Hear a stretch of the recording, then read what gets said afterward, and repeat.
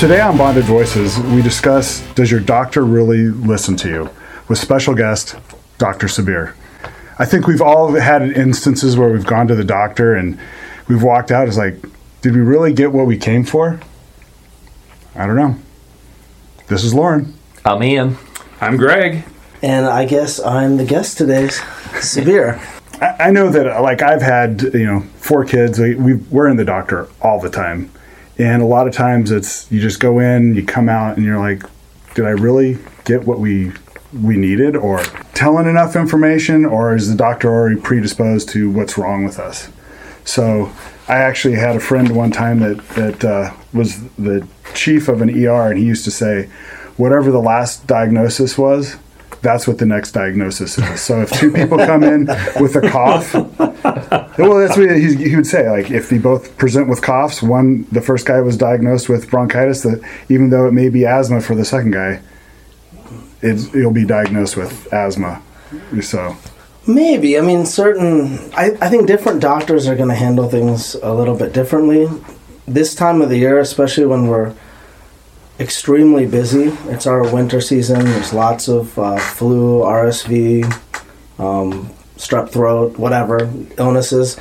And then we're also trying to balance that with our well checkups and vaccinations and special needs kids and so on. We get pretty busy.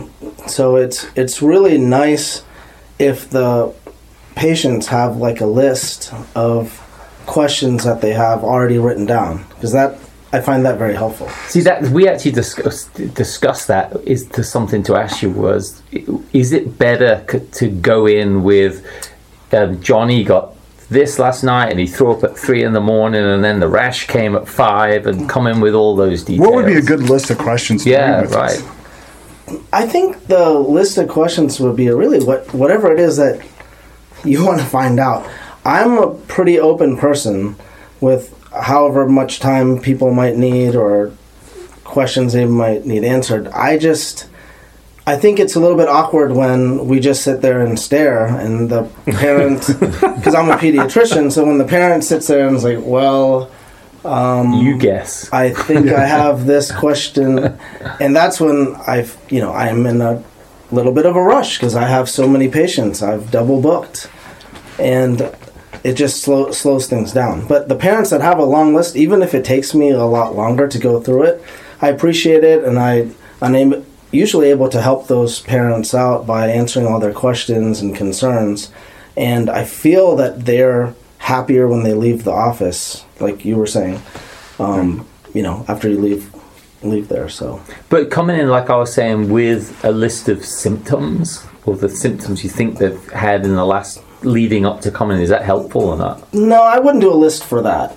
So for the symptoms, usually as doctors we can diagnose things rather quickly, and we oftentimes will have the questions, because parents will kind of perseverate and tell me things like, oh, we've had a fever at 8 o'clock, and then we took Tylenol, the fever went down, and then 4 hours later the fever was back.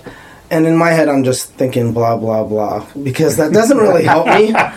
So then I ask, made me feel great about are you having a cough, runny nose, vomiting, diarrhea, fever, rashes? What are the symptoms? How long has it been? And then I can kind of get a good picture in my head of what I think it may or may not be, even before I start my physical exam. So the symptoms part, I don't know how helpful that is. But things like bringing in your medication list, bringing in things like any kind of special needs or developmental questions, behavioral issues, those kinds of things, if you have it listed, especially for the checkups, it's a lot easier to get those questions answered. But to Lauren's point, right, if RSV's going around and you've got similar symptoms, is that leaning you into that's probably where it's gone at this point? We call that tunnel vision in the medical world, and I don't know if like some of the ER doctors that you were talking to may do that. I don't. I personally try to keep everybody separate, even if there are 4 siblings that come in. I really try hard not to paint them all with the same brush, because that's how you miss things. So in pediatrics, the hardest part of my job, which I tell students and residents when they rotate with me is you'll have 30 people look exactly the same, and then there's that one kid or two kids that day that have a pneumonia or have something different. Right. And you can't miss those. And that's the art of the medicine part. If you just throw everybody with the same diagnosis, you're going to miss something important. Right. Somebody's going to get hurt. So do you have it on the flip side? Do you have conversations with parents where you give them a whole bunch of information and they're like, yeah, but that's not what I want. I read it on WebMD, or this is what Guilty. Well, I think we're all guilty of that. All Because we've the all time. had cancer at some point. All the time. And I invite questions like that or research or somebody else's research, but they have to understand that I've also read a lot of things and researched a lot of things, so I can kind of refute those issues if it doesn't sound right. Lots of times I'll ask, where was this resource from, or where did you get this information? Sometimes parents come in with good information and good research, so I encourage it. I just think getting the research from quality resources, quality sources is probably something that's very important. So do you think that viewpoint is you inviting someone to come in with, I researched this as perhaps what we think, can you give us some insight? I can recall I used to go to a family doctor. Now he's since retired due to age. But when I would walk in, he'd say, well, what did WebMD tell you? Like before the conversation even started. And so he seemed to not be as open to self-diagnosis, for lack of a better term. Do you think that's just part of being a younger generation? Or just I don't know. I also don't have a problem telling people like, yeah, that's a bunch of garbage. Sure. I have no problem saying that. Not trying to be egotistical about it, but I know what I know. Sure. And I don't have a problem telling people that thanks for letting me know that, but this is why this doesn't make any sense. Sure. So I think as long as that conversation's there, I think my patients feel, or my patients' parents feel like they're getting a good visit and a good discussion, because that's really what they want. So I don't like to just, I don't want to belittle their research either. So I'm guilty of, my wife spent most of the time bringing our kids to the pediatrician for checkups. I would argue that she's probably better with listening and better with execution of recommendations. Do you find that one of the sexes tends to be better? Do you find that moms are more... Way better. Okay. Are you kidding me? Some of the dads, it is almost annoying when the dads are like, I don't know, my wife usually handles this. Because it's your kid too. You know what your... Well, we've just been damned with the same brush, yeah. But the moms are definitely easier to talk to. Sure. In my line of work, you get to know the families real well and the kids. Mm-hmm. So I don't really have a lot of time wasting, talking about their past history. I already know it. And I know the families. I know what the mom does for a living. I know what the dad does for a living. Sure. I know, what grade the kids are in. I know what sports they play. You really get a good sense of being intimate, in their family. So. Yeah, it's funny because I've had situations where I actually had a doctor say with one of our kids, "Oh, did you look that up on Google too?" Really patronizing. I don't like to be patronizing. And we got to the point where we're like, we're done with you. We'll just go somewhere else. That to me is rude. It was. And so I think it's equally rude when parents come to me and say, "Oh, my cousin did research. We're not going to vaccinate." They're, leaving their trust with me, with their children for the visit, but they don't even want to ask me to be a part of that discussion on vaccinations. Yeah. That's just an example. I think and I tell people, if you really don't trust me like that, maybe you should see somebody else. Yeah. So it goes both ways. Right. If, they should be able to trust me with what I have to say. And if they're not even willing to listen, that's not going to be a good relationship. But do you think that's pretty common within the medical community, that sort of honourable stance to say, look, maybe you should see somewhere else, or is it, or most of them go, we need the numbers, just grin and bear it, and just. I don't need any numbers that bad. No, but I don't want to have a bad relationship where there's no trust.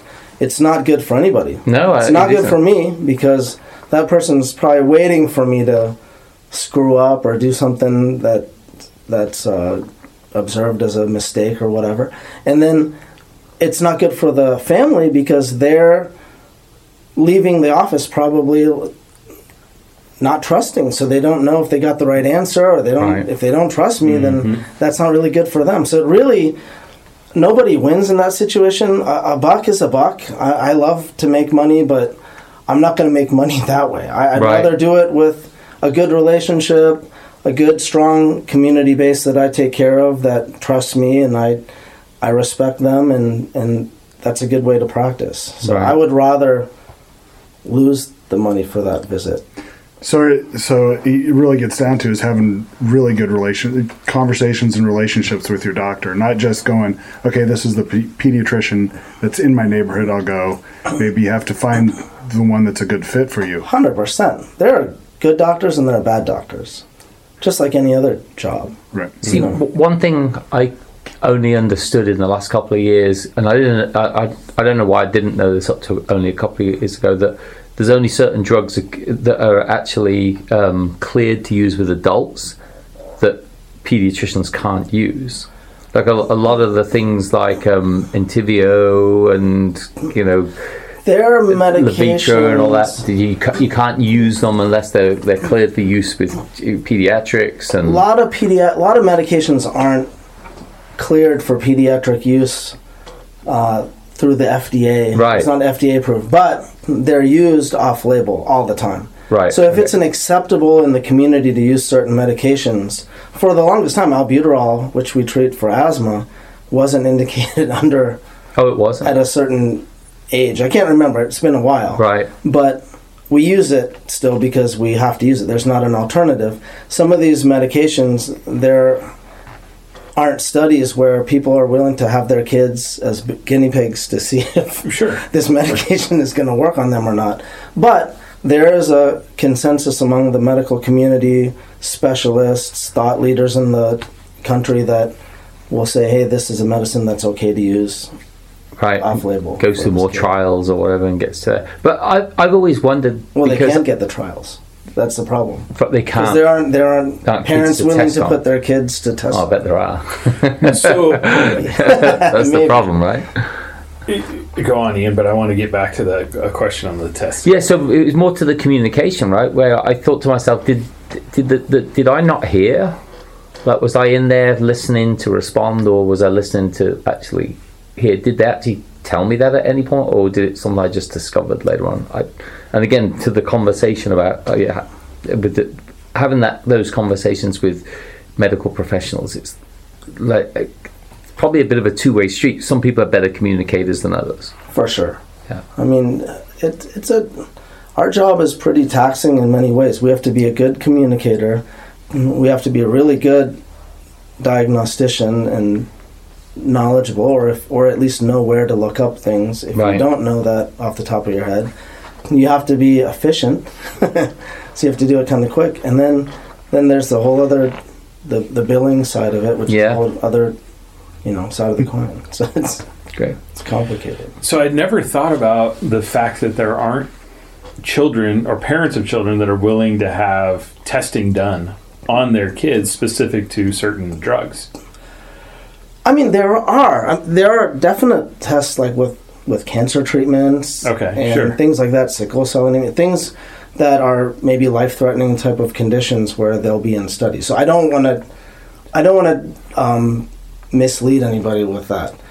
I just mean there are a lot of medications out there that are in common use with children that haven't been studied under pediatric conditions, but they're still acceptable to use. Interesting. I'd never even thought about that. But there are studies, but those are like for other, St. Jude's Hospital, all those places, they're all in clinical trials usually when they're using those different cancer medications and things like that. was going to ask you, like, when someone comes in, and because we see we're inundated with ads for different drugs, and we're all the lay person on the street. We don't know what the real side effects or what the drugs are. What's your opinion on people coming in? I need this drug right here. I probably don't get it for kids as much, but I'm sure parents are still like, well, I saw this ad and I want this for my kid. I think it's something that I have to be up to date on and know what drugs are out there, what commercials, and what's coming into the office. But since the Stark laws took in effect, where doctors couldn't get free stuff, details to know what new medications are, there's a big budget for these pharmaceutical companies, and they used to give it out in pens or notepads or golfing or different things before my time in the 80s and 90s. But since those laws took into effect that you can't give those things to doctors to sway them, all they did was mass market this into the commercials that everybody sees on TV, which are very confusing because it says it helps you, but then it causes all these side effects that they say really fast. So it's just their way of using that money. So we've been very serious thus far. Can you share with us some times where it's been beneficial for the parents to shut up and actually you go through the process? Let's say that your patient is 15, 16, 17, at an age where they can readily communicate, and where there might have been some weird diagnosis or something unique that came up where just allowing you to do your job rather than the parent saying, but hold on, wait, I think this, don't do that, nope, this is for sure this.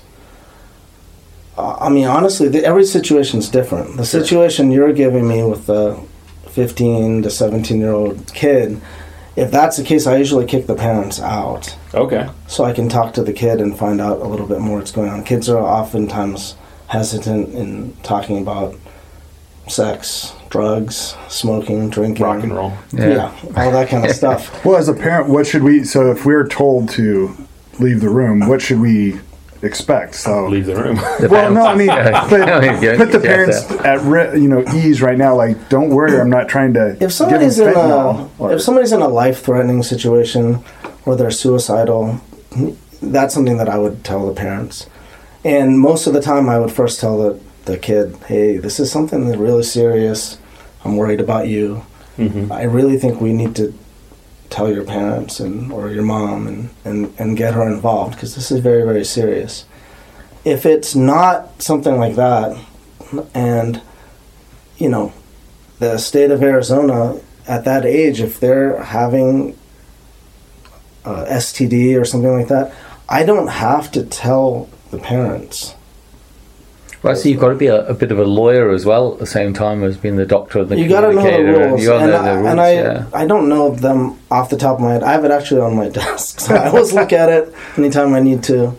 Are the rules and ethics?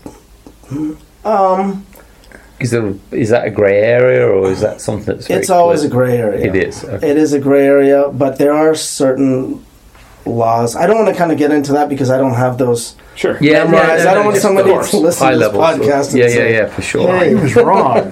Yeah. But some of those things, you want to keep. You want that trust and that relationship to be there between the 17-year-old and me. So if you have chlamydia, I don't want them to not trust a healthcare official and then go out and spread it to other people. Right. So that's important that they know that, hey, we'll take care of it. I have to report it to the county health department, but we don't have to tell. Sure. Yeah. But I try to always convince the kid. It's probably better for everybody to know. Your parents are going to get a weird bill. Like, what is this? Why does it say chlamydia culture? So you're going to have to explain that at some point anyway. So when interesting things happen, and I think that as society we're all drawn to that. So what are some interesting situations or cases that you've had present themselves where we would be like, are you kidding me? Well, one case that comes to mind, I had this patient. It was a 6-year-old nonverbal boy with Down syndrome and significant developmental delay. Mom was Spanish speaking, didn't speak any English. So I was speaking my Spanglish, which I was trying, but then I was like, maybe I should get the translator just in case I'm missing something. And she kept telling me that, he can't eat. And I was looking at the kid and doing an exam. He didn't really look sick. He wasn't running a fever or anything. And I was like, he won't eat? And she kept saying, no, he can't eat. And that really struck me as that was just an odd thing for the mom to say. Because most people say, like, he won't eat anything. But can't is a different type of word, even in Spanish, translated. So I just had a hunch, and I sent him to the emergency room to get an emergency endoscopy. Because I thought maybe there's something in his airway. And sure enough, they found a watch battery that he had swallowed. And those are dangerous. That can erode through that tissue and cause like a hole in there. I'm not laughing at the medical. No, I know. The amazing. And that was one that the ER doctor called me and said, "How did you know? Like, what did you think?" Sometimes in medicine, we all doctors have this, but you have like a hunch, and you just know something isn't right. You listen to those words, and you look at the kid like, why is this kid acting this way? He's not sick. Mm-hmm. Sometimes you miss things too. The first time that happens. That's a perfect story to accompany the title of this. Does your doctor really listen to you, right? Because otherwise, hearing the difference between won't eat and can't eat, that's brilliant. So, takeaways. Give us some advice for people to listen to, like. Is there a certain type of personality? Is there a certain way to approach it to get a better visit, to come out with like better outcomes? I know we've already given a few tips, but is there any sort of immediate takeaways that come to mind that you'd give?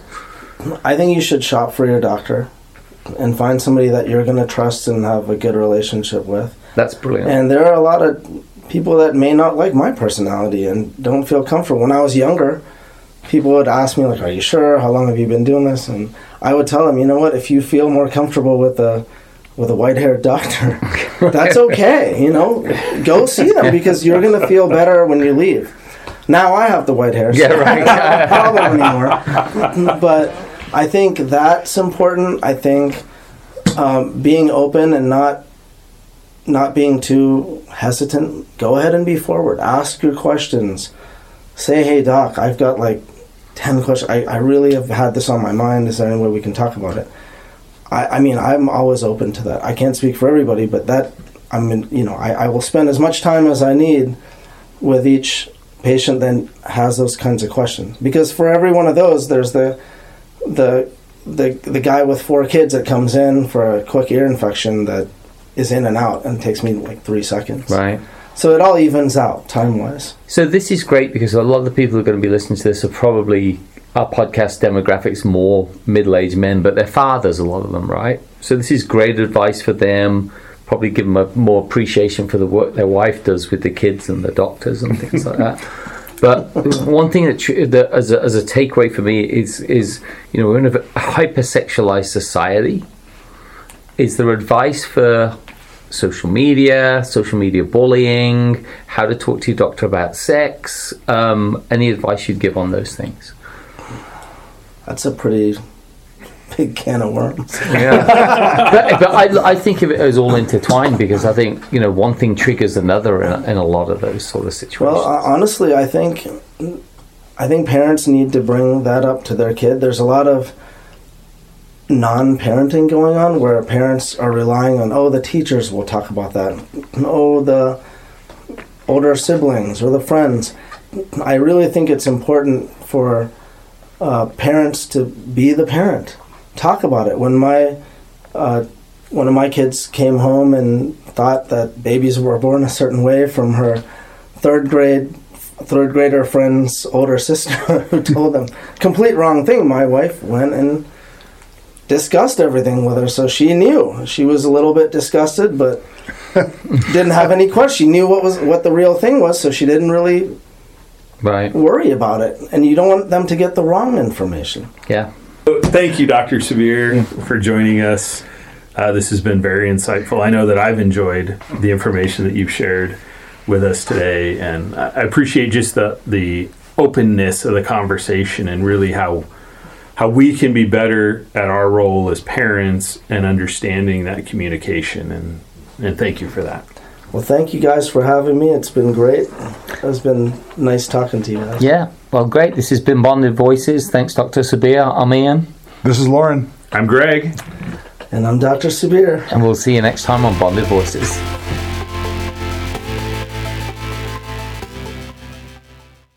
Hi, this is Ian from Bonded Voices. Each month we will be giving away $100 in gift cards to our fans. All you have to do is register on the bondedvoices.com site and solve the monthly puzzle. It's easy to do, no purchase necessary. Thanks for being a listener.